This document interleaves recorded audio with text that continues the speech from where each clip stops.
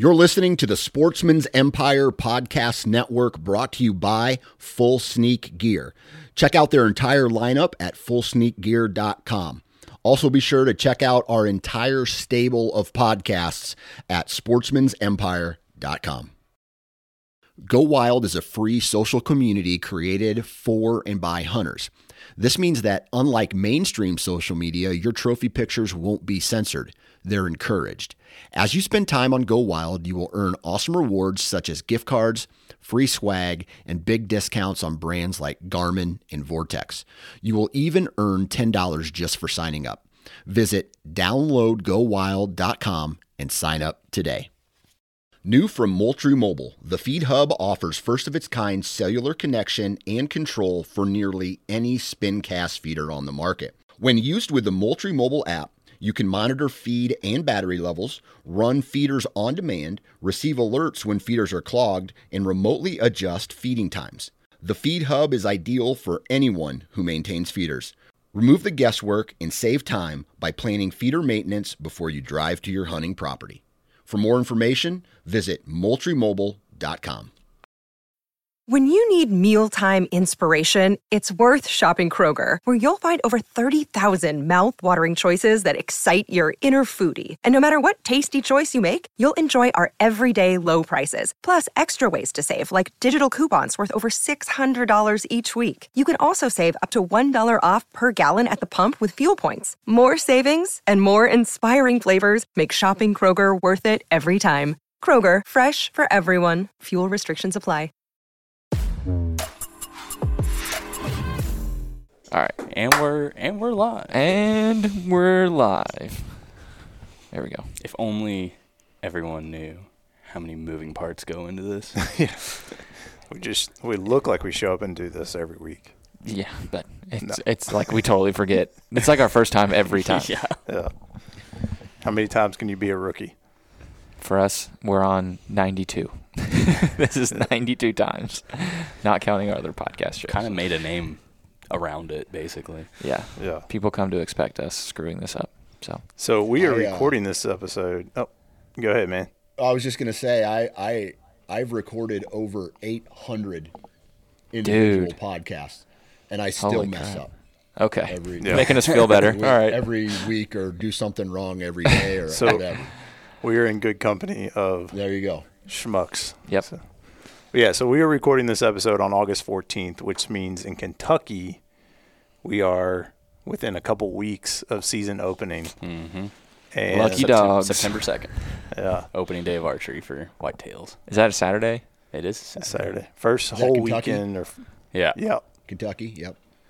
First full weekend of September is when we crack it off. So I've been spending time out trying to get, trees trimmed up, checking trail cameras, getting those situated so I don't have to go back in there in the next couple of weeks, trying to let the woods rest. I got out this weekend and cut some limbs on a tree that I plan on climbing and hunting from, and have a camera set up on to kind of see what's coming through there. And I did a dry run with my saddle just to make sure that all the kinks were worked out before I had, everything else going on in my mind at the time. So, and I'm glad I did. There were a couple of things that happened. Getting my sticks put back together, I snapped a strap that holds them together on my pack. So there's some things like minor that I have to fix. But it was good. You know what, man? Like, I've hunted for a while. I wouldn't say I've hunted a ton, but getting up in a saddle is the most fun way of hunting that I've done so far. Way better than getting up in a box stand or tree stand or climber stand. I just enjoy all the moving parts and getting all the gear together and climbing the tree and getting up there. And so I got up there and sat for probably 30 minutes or so and just kind of was testing my shot angles and figuring out what else I had to cut. It was just fun being up there, just sitting out looking over the field, listening to the birds. Yeah, especially knowing what you got on camera. Yeah. Coming through here soon. That camera's been very active. And what's funny is I had planned to go out on Saturday to do this cleanup on that tree. And since I have a camera running on that tree, I've been getting some pretty sweet updates through the last few weeks. And the night before I was going, at 8 p.m., this buck a shootable buck walks right through, I mean, maybe a 20-yard shot from that tree. And so, like, it is kicked into overdrive for me. I've switched my brain back from not really thinking about fishing. Did that with the kids this weekend. It was about them catching some bluegill. Didn't really care if I caught anything. I have turned myself back to a deer hunter. It's good. All in. Welcome back. Yeah. Glad you're here. Yeah, no, that's awesome. Feels good though, doesn't it? Like, oh, dude, it's something about a big buck on a trail camera can get guys fired up real quick. Yeah, what you sent me this morning, I imagine you're a little fired up over there too, Dan. Oh yeah, man. So, I don't think I showed you guys. Let me show you. Well, I got a question for Dan real quick before we get into this. Do you have your horse tag? Because I saw that post. Dude, that is a stud. It is a nice buck. So funny story about those horses. Ever since I've hunted that property, right now it's been like 15 years I've hunted this property. There's always been horses on it. And slowly they're all dying. Okay. Some of these horses are between 25 and 30 years old. Wow. Okay. And they've never been taken care of. I mean, what I mean by that is the person will go out there and throw a salt lick out, but they just eat what's in the woods. They are not necessarily tame. Like if I had an apple and held it out, it would come up and eat it. But they're not like the friendliest horses. One day I'm walking out of, I'm 6 foot tall. At the time I was probably 230 pounds, if not more. And this horse came up behind me, bit my backpack and picked me up off my feet. What? At night, walking out of the woods. Excuse me? Yep. Dude, I would lose it. Did you hear it coming? Oh yeah, I heard it coming, and I was Probably felt like God just reached down and picked you up off the earth. And so this is it. And here I go. It was a power move. It was a power move by the lead horse. It's this white and brown horse. It's the leader of the pack, and it goes like every time it sees me, it throws its tail up and it starts to stomp and run laps around the pasture. I mean, it goes into the woods like in this perfect pinch point where you would think deer are just going to be coming through. What's standing there? 2 thoroughbreds. You know what I mean? So two big horses. And, what a weird hunting situation. When you hear hooves, you think deer, not horses. Exactly. Clop, clop. But they make all the noises and they're all, I don't know. But the thing, there used to be 12 of them. Now there's only 2 left.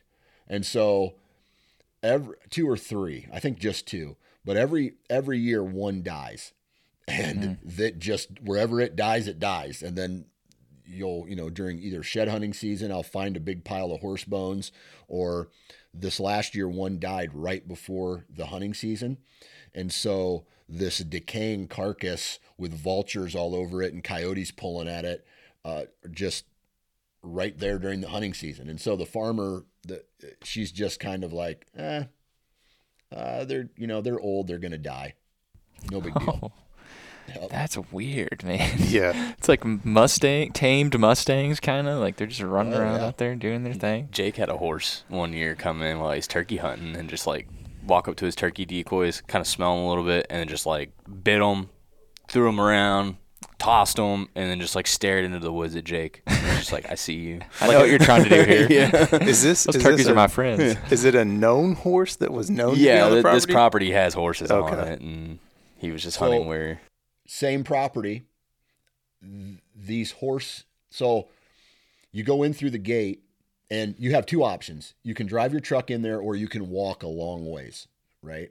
And so not the truck I have now, but my old truck, if you left your windows open, they would pull at the seats, tear your seats up, and they will take their teeth and they'll drag it across the hood of your vehicle. Oh, gosh. And so Dude, my these last things... truck... Yeah, my last truck had teeth drag marks all down the hood. Oh my gosh, it's like they knew how to like piss you off. Yeah. Oh, it's yeah, like they've but the thing about it is I would rather hunt with horses than with cattle, because a deer, Oh, yeah. a deer will walk through. I was like 5 years ago when there was like 7 horses left. They were all, I was in a tree stand right next to a cornfield, like where this, it was basically a staging area before they would jump into the bean field. And the horses were in the pasture right in front of me. And this doe group came out and walked right through them. And these horses didn't even lift their heads at them. Deer will not do that with cattle for some reason. Like the horses, like horses and deer are okay from my experience, but cattle and deer, they just don't mix. So there's a cattle farm right next to the farm where I'm planning on hunting, and there's a great kind of, I would say like a pinch point or a funnel of woods that come straight around this cattle farm over to the creek where I'll be hunting. And I hear the cows all the time when I'm out there. But I've never seen any sort of interaction between the cows at all. So they will literally just like skirt that field and not even try to go in with the cows. Oh yeah. Yep. That's my experience. Now with the horses, they just jump right in, and That's I don't crazy. know what it is. These horses are way more aggressive towards other, like if a coyote comes into the field, the cattle will run away. These horses, they'll just turn and face it and stare it down. And the coyote knows I can't go take down a horse, right? And so they've learned throughout the years that a coyote is a problem while a deer is not. And so, and I don't know why it is. Maybe it's just a horse is closer to a deer in makeup and than it is, like bovine or whatever you call it. So I don't know. Interesting. Well, as long as they keep pushing, the cows keep pushing the deer towards me, I'm bring it on. You're a friend of the cows. Yeah. Heck yeah. Eat more chicken. Yeah. Well, I didn't mean to get us started on a whole tangent about horses, but there we go. Yeah, no, that was interesting. I just saw Dan's post on GoWild the other day of a trail cam picture of some horses. So. Yeah, I missed that. That's funny, man. I'd never heard. Oh, gosh. Taco Bell for years. Oh. Jeez, that's dark. Yeah. So, Brado, you scouted? You Yeah, really dude. got after it? Yeah. Phil's had a lot going on just in his life. He's doing like kind of like how I did, where I was like moved, got married, bought a truck, new job, like all that stuff in like the same 6 weeks. He's kind of doing like a similar thing, just all kinds of stuff going on. And so it's been tough for us to get out together. And where we were wanting to go scout is like a place we hunt together. I would not feel cool like going out there without him. Like we're both excited to check out a few things. And so finally got a morning and went out Saturday to this where we've been hunting this place on public that we call the Bowl. And Phil actually shot a buck in the Bowl 2 years ago. I shot a buck below the Bowl last year. And so we're starting to kind of piece together like how this whole ridge really like works and flows. And we've scouted like, south of the Bowl, east of the Bowl, north of the Bowl. We really like the west, like all my pins and lines of like routes and paths that I feel like deer are moving through stop pretty much like at this point west. And been reading this, Brad Herndon book, the scouting mapping trophy bucks, I think is what it is, and something about topographical, whatever.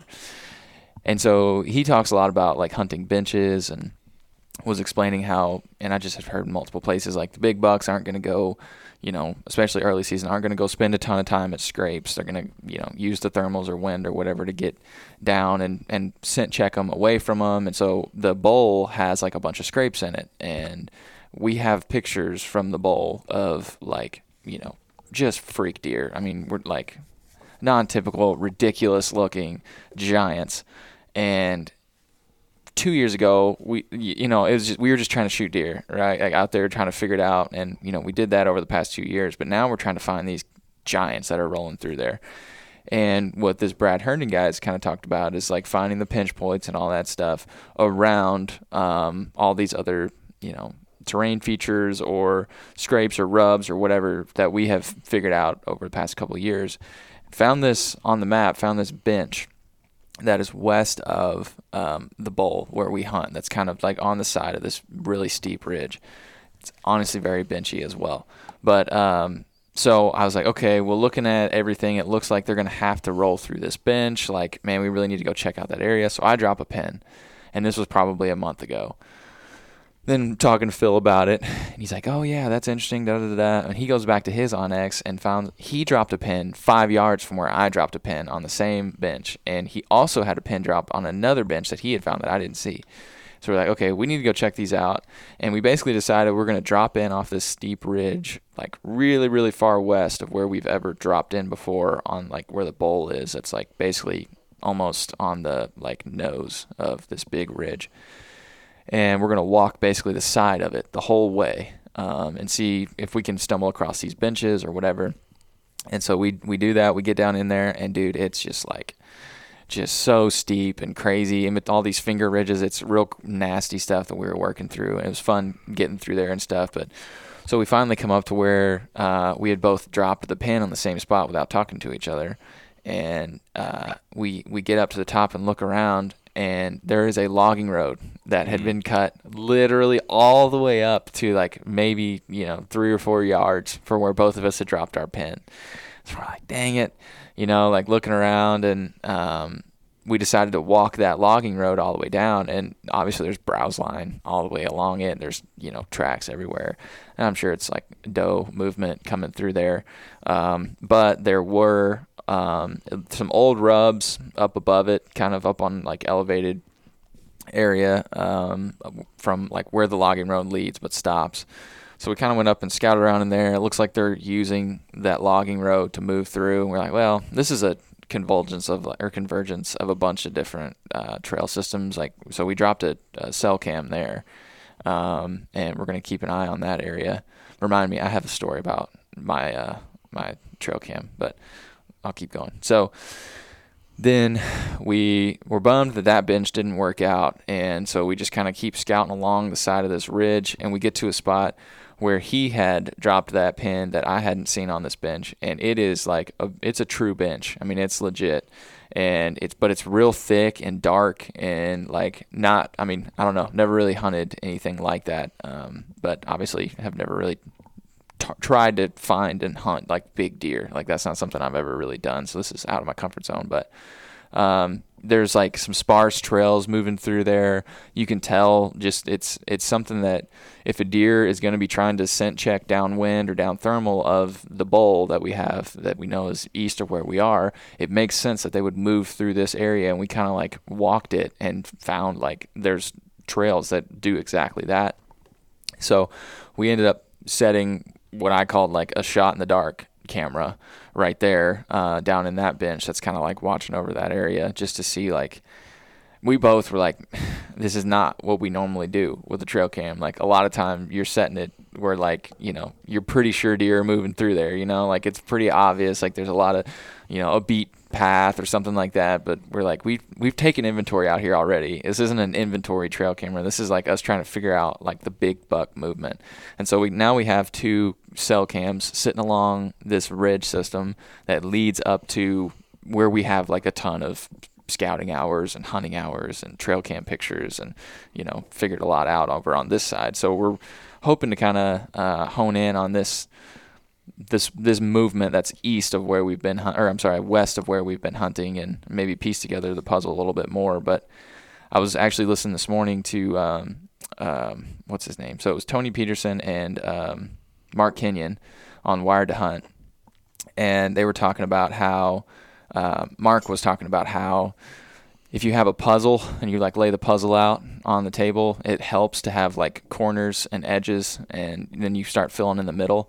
And he was talking about how like e-scouting and trail cameras and stuff are kind of like your edges, and how like if we saved ourselves a couple of bad or like fruitless hunts by going out there and figuring out like, oh, there's a logging road here. This is totally different terrain than is what's on onX or what's on Google Earth. Like you can't even see it. So you didn't see the logging road until you were there? Not there. Yeah, not there anywhere that we could find. So that we did the e-scouting and all that, and if we'd have just gone based off of that, then we'd have gone out there and been like, oh crap, and scrambled and had to find something else to go somewhere else, and who knows what we just screwed up at the time. So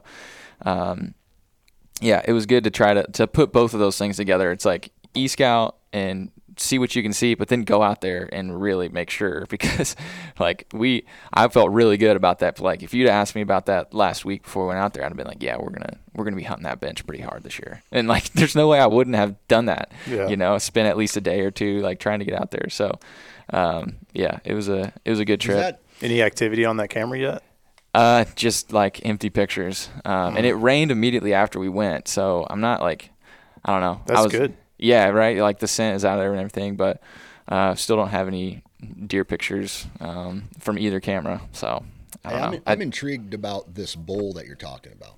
Yeah. Right. So he's gonna try to get a pin drop. I'll send it to you. What direction is the low ground in this bowl? Because obviously in a bowl, the water's got to drain out somewhere, and usually that's like the gap in this bowl. What direction is the low ground? So it would be south. Okay, south. So obviously anything out of the north would be an awesome, the cool thing about that bowl is that, dude, you just described one of my favorite places to hunt. And you have high ground all around you, and thermals. And really any wind direction. If you have a pulling thermal, let's say after the sun goes behind the ridge, the thermals switch, they drop down. Or on a morning hunt, before the sun's up high enough, all the thermals are dropping down into one location. And in my experience, that location, whether it's an east wind or a west wind or a north wind, probably not a south wind, but all those other ones, it may swirl around a little bit, but it's all exiting out of one area. And so that is where I would put a tree stand typically. But my question to you is, does that logging road lead to the bottom of that south part of that bowl where everything drains out? So that one that we found does not. There is one though, down below, and that's where I shot my buck last year. So I shot mine like below it down. Actually, it was standing on a logging road when I shot it. But the one Phil shot was actually like in the bowl. Like we had both set up our saddles up there, and he shot it, like in amongst it. So, and there's 3 scrapes within like 35 yards in there. I mean, it's just, it's wild. So, and that's where we've got the pictures of like 3 massive deer. Like I've never seen deer in person this big. They're huge. Have you seen Zeus again? No, never have. And I feel like we probably would have heard about that deer getting shot. We would have heard about that deer getting shot 1,000%. That thing's a freak. So, and that's the thing, is like trying to figure out, how do you hunt that guy? And instead of like, just seeing, like, there's deer all over the place back there, but like where are the big guys moving through? And that's why I kind of like thinking through the mindset of like, okay, well, don't think about like what is their route going to the bowl, like, because they're probably not. They're probably going south, where he's talking about all the thermals dumping out. That's where they're going. They're trying to skirt down below. They're smart. They're not gung ho as much, going up to the scrapes like the younger bucks. They're going to go just breeze by and, point to point kind of check things down thermal or whatever. So we're trying to think more like that, of like, how is he going to be moving in order to do that? So I don't know, man. That's the thing about setting these cameras, like the 2 we just said. It's like, I wasn't expecting to get a bunch of deer on camera from like, I'm hoping that if we can get just one shot of one of those big deer moving through there, then it's like, okay, pick the right wind and the right. Thermal or whatever, and go give it a shot. Because, and you're not going out there to shoot a doe. I'm not dragging a doe out of where it's terrible. Hey, don't discount does, man. Yeah. Like for me, I hunt doe groups. Okay. Ultimately, doe groups are what's going to pull a buck in. Right? Yeah. If you can pattern a doe group in this area, holy cow, man, that would be amazing, because ultimately late October or, early November during this pre-rut process, they're going to come in and scent check these does. And that'll give you an idea. That'll give you an idea of where these bucks are ultimately going to come. Because right now, up until mid-October, they're going to do exactly what you just said, and they're going to stay downwind of all the terrain. They're going to use their nose to scent check entire areas. Like hundreds of acres are coming down into, or however big this bowl is, down into one area. You find the does and what the does are doing in that bowl or whatever, and you get on that doe group, because eventually the biggest, baddest buck, the most dominant buck in the area is going to be the first one to pick the doe group. And if you can find that, man, that's such a huge leg up. Well, so that's where the logging roads kind of come into play. And this is something Mike Larson talks a lot about, is like the grid pattern, the way that, bucks move like perpendicular to the way does move. The does hammer these logging roads. Like they are beating up these logging roads that move like vertical up and down the side of this ridge. And obviously it's not like a hard and fast rule. But for the most part, like if they're moving perpendicular, that's why the theory of like, okay, bucks are probably moving along the side of the ridge, and there are paths going up and down from this bowl and stuff where and I've seen it with my own eyes, does moving up, like up hills that I would not imagine like deer would go up, but there's just beat trails that they're using. So yeah, I mean that's definitely part of the story, is like what are the does doing, and part of maybe what that camera that we put on that logging road, that's kind of like the convergence of all those, it looks like different trails and stuff like that,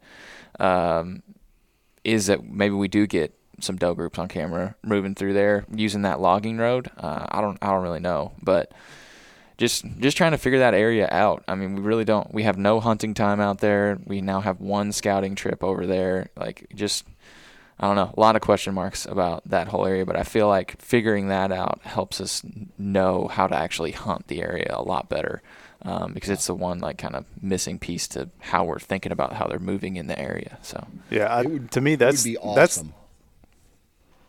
Go ahead. It would be awesome to get multiple trail camera pictures of shooter deer. And what I like to do is I like to lay a hard copy down.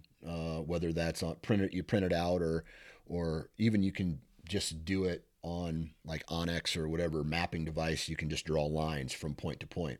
Every time I've seen a deer, like this deer I'm tracking now, every time in the past 3 years, I've either encountered him or I have a trail camera picture of him. I connect all those dots, and it creates a shape. And then the center of that shape is where I try to find the best terrain feature within this shape or surrounding. And that's where I plan up. And that usually is where these deer, you put in enough time in these locations by doing that, and you're going to find just where all the deer, not just the buck you're after, but all the deer move.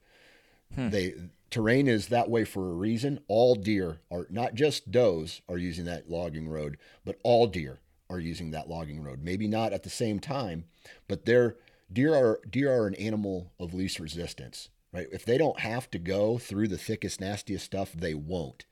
And that's why that logging road it's such an ease of use for them. But eventually the bucks are going to come to that. And so that's for me, I just love putting dots on a map, connecting all of them.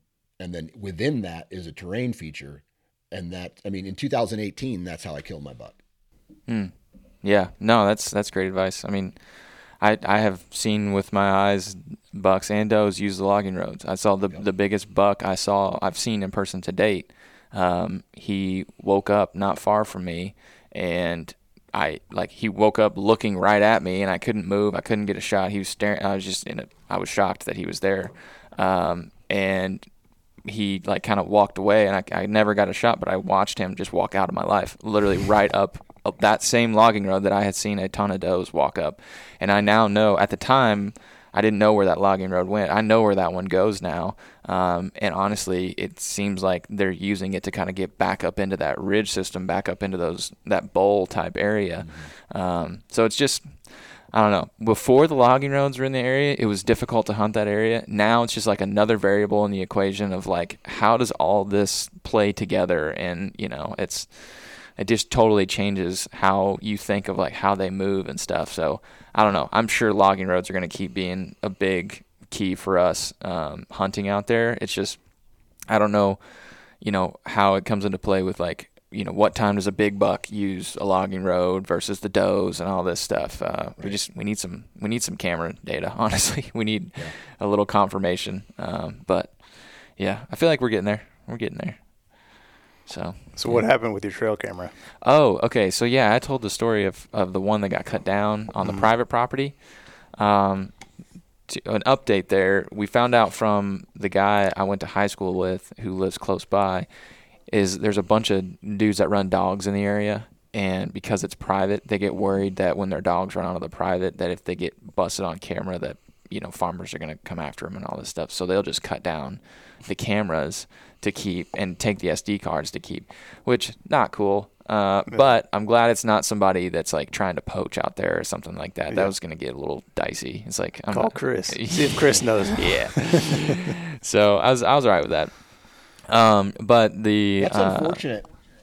Yeah, I assume you're talking about Chris Powell. Yeah, Chris Powell did it. Yeah, from Houndsman XP. Yeah, I mean, he talks about it all the time. It's like the out of all the hunters, right? The houndsmen probably get the worst rap because there's not a lot of them, and then you got guys like that who, and I'm not sure what the law is where you guys are at, but you know, I think legally you can go retrieve your dogs. Okay. Right to retrieve. Yeah. I mean, it seems like there would be in certain something states, like that. I know, I'm sure you have the right. I mean, most houndsmen, most respect, you know, the houndsmen that are respectable, they'll go to the landowner and just be like, hey, listen, my dog got on your property. Can I go get him? Yeah. Just as a courtesy. But when you got guys stealing trail cameras, man, if that is in fact who it is, man, that just sucks. Yeah, and that's the thing is like I can't say it's for sure, you know, like I don't know that for a fact, but was that a cell camera? It was, yeah. Oh yeah, you were saying you thought he might have approached it from behind. He didn't steal it. He just took the SD card out and cut it off the tree. So I don't know. Be okay with that. I'm not okay with it, but I'm preferring that if there's a raccoon hunter running through the area at night, I'm not worried about it. Like I'm not as worried about that as I am as, oh my gosh, this has been a lease hunting property in the past. It's not anymore. Yeah. Is there some disgruntled fella that's coming out there scouting, and I'm going to run into him in the morning, and I already know he's a tool if he's poaching on somebody else's property, and now I'm on someone else's property that I'm not willing to die for. Like, so that was kind of the scenario in my head when I found out it was the dog guys. I was like, I mean, sucks, but I'm all right with that compared to having to get into a scuffle or something. So, but anyway, the update on the camera was where it fell down, it was opened. The latch was open on like where the control panel is on it or whatever, so it wasn't waterproof. And I'm like, shoot. Like I could see some of the water had kind of gotten into the camera like lens a little bit. I could see there was water kind of pouring out of the battery port. I'm like, this thing's probably toast. I let it kind of dry out, took all the stuff out of it. Yeah, put it in a bag of rice. No. Not a bad idea. I don't know. But so the problem was, so it had been sitting in my gear room for, you know, a week and a half or something, and I took it out Friday night before we were going Saturday just to see like maybe I can get this thing working again. And you know how you put that little SIM card in for Verizon or AT&T or whatever. I went to pop that out, and with the SIM card came like a bunch of water out of that little port. Mm-hmm. And I was like, oh, okay. Well, if it was gonna work before, it's definitely not gonna work now. So I dried everything off, got it all cleaned up inside there. And called Phil, told him about it. He's like, well, I have another AT&T card for mine that we could probably put in there. I'm like, okay, we'll see how it goes.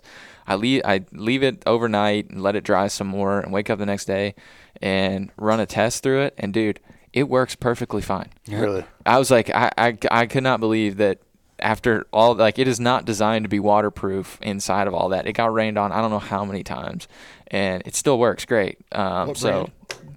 That's a Tacticam. It's the Reveal XB, which they don't sell anymore. It's like I don't know. They kind of combined all their cameras down to like 2. I think it's yeah, the X2 now. I think, and then I don't know. There's a Pro. The Pro, yeah. Yeah, but it's I've been really happy with it. So that was a testament to it actually like handling some weather and stuff. Have you had ants get into one of them yet? I haven't. No, I've heard it's I've had no a good. couple just get nests of ants inside of them, and they're done. It cooks them, like you Yeah. can't use them. Yeah. Huh. Or they just get in the batteries? I usually can use them once ants. Like most of the trail cameras that I run are Exodus, and so they get ants in them all the time because their bottom little moisture hole is big enough for an ant to crawl in, and I get ants nests, but it doesn't usually kill the camera. Yeah, the ones I've had, it fried both of them. Yeah. I opened it up and shook it out. And I haven't ran cameras in quite a few years, but when I did, occasionally would get ants in them, and like it wouldn't fry it, but it's just like going to check that camera. And this is before cell cameras were real big, so you'd actually have to go out there and pull the cards and everything. But just opening the camera up and getting it was such a hassle because you're covered in ants now. Falling out. Yeah, it's never fun.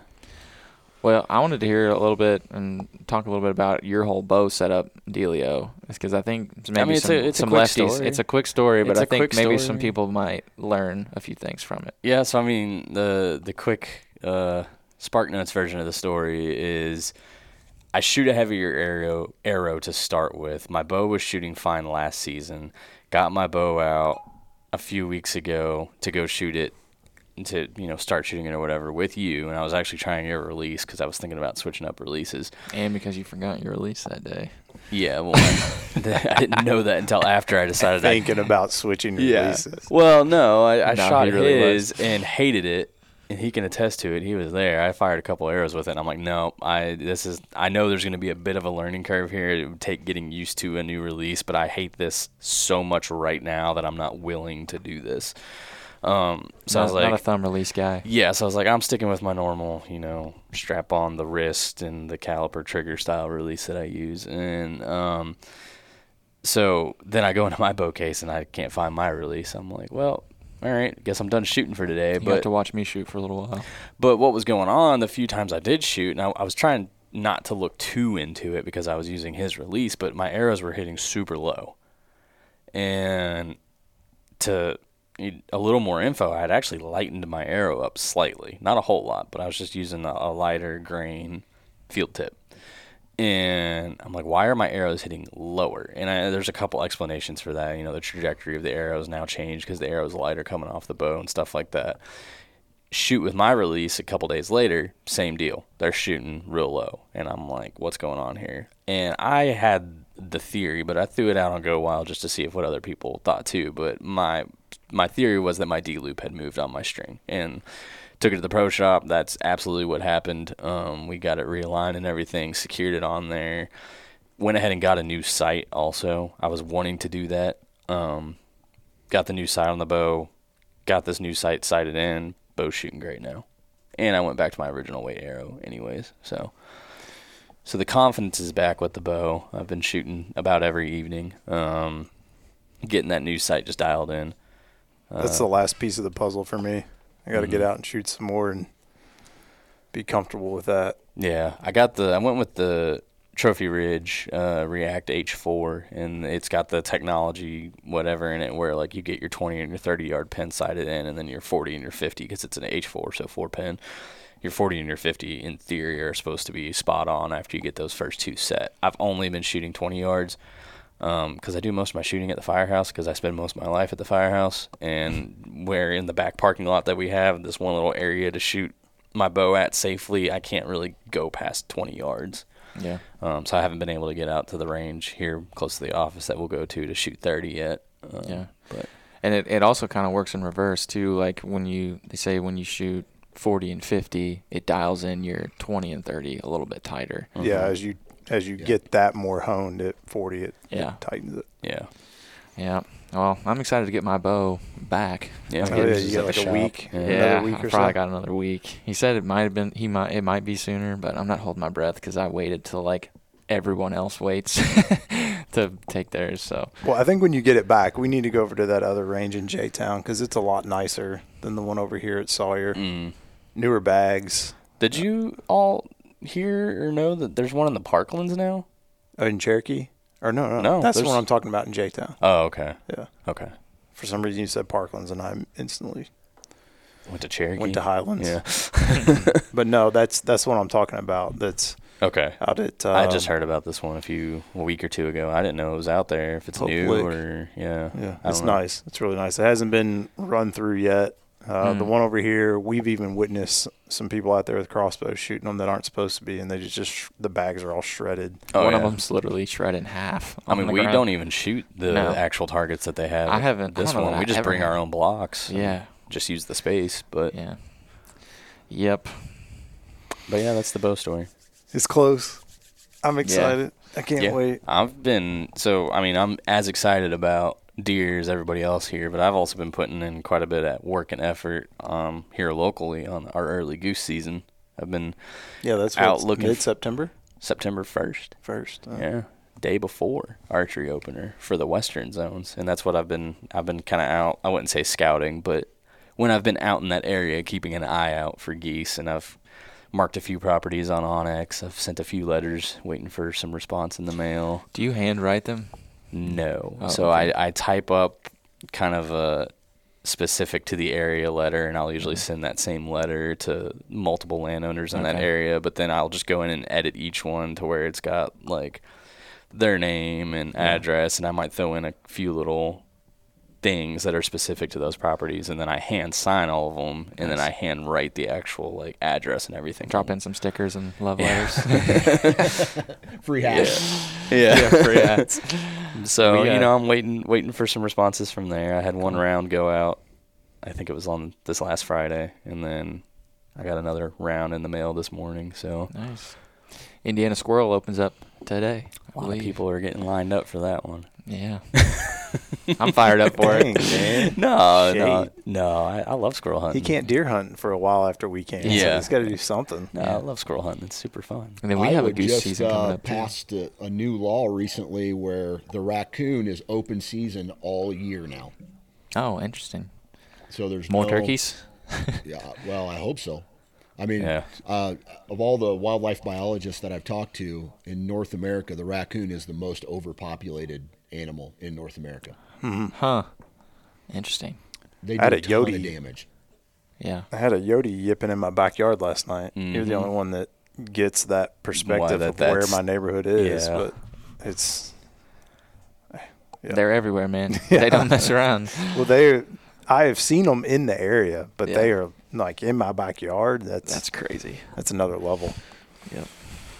Well, cool. Well, deer season is, I'm going to call it upon us. So Oh yeah. Yeah. be a bunch we're of shooting our bunch more bows, getting cameras, looking deer at everything. season chatter. Yep, Yeah, and I'm and- looking for goose, and I'm headed back down to Tennessee tomorrow for more bear scouting. So Yeah. It's time. things are about to start getting real busy for me. And for people that listen regularly, you probably notice that we run like a pretty significant, like 3-4 week delay on our shows, like through the summer and stuff like that.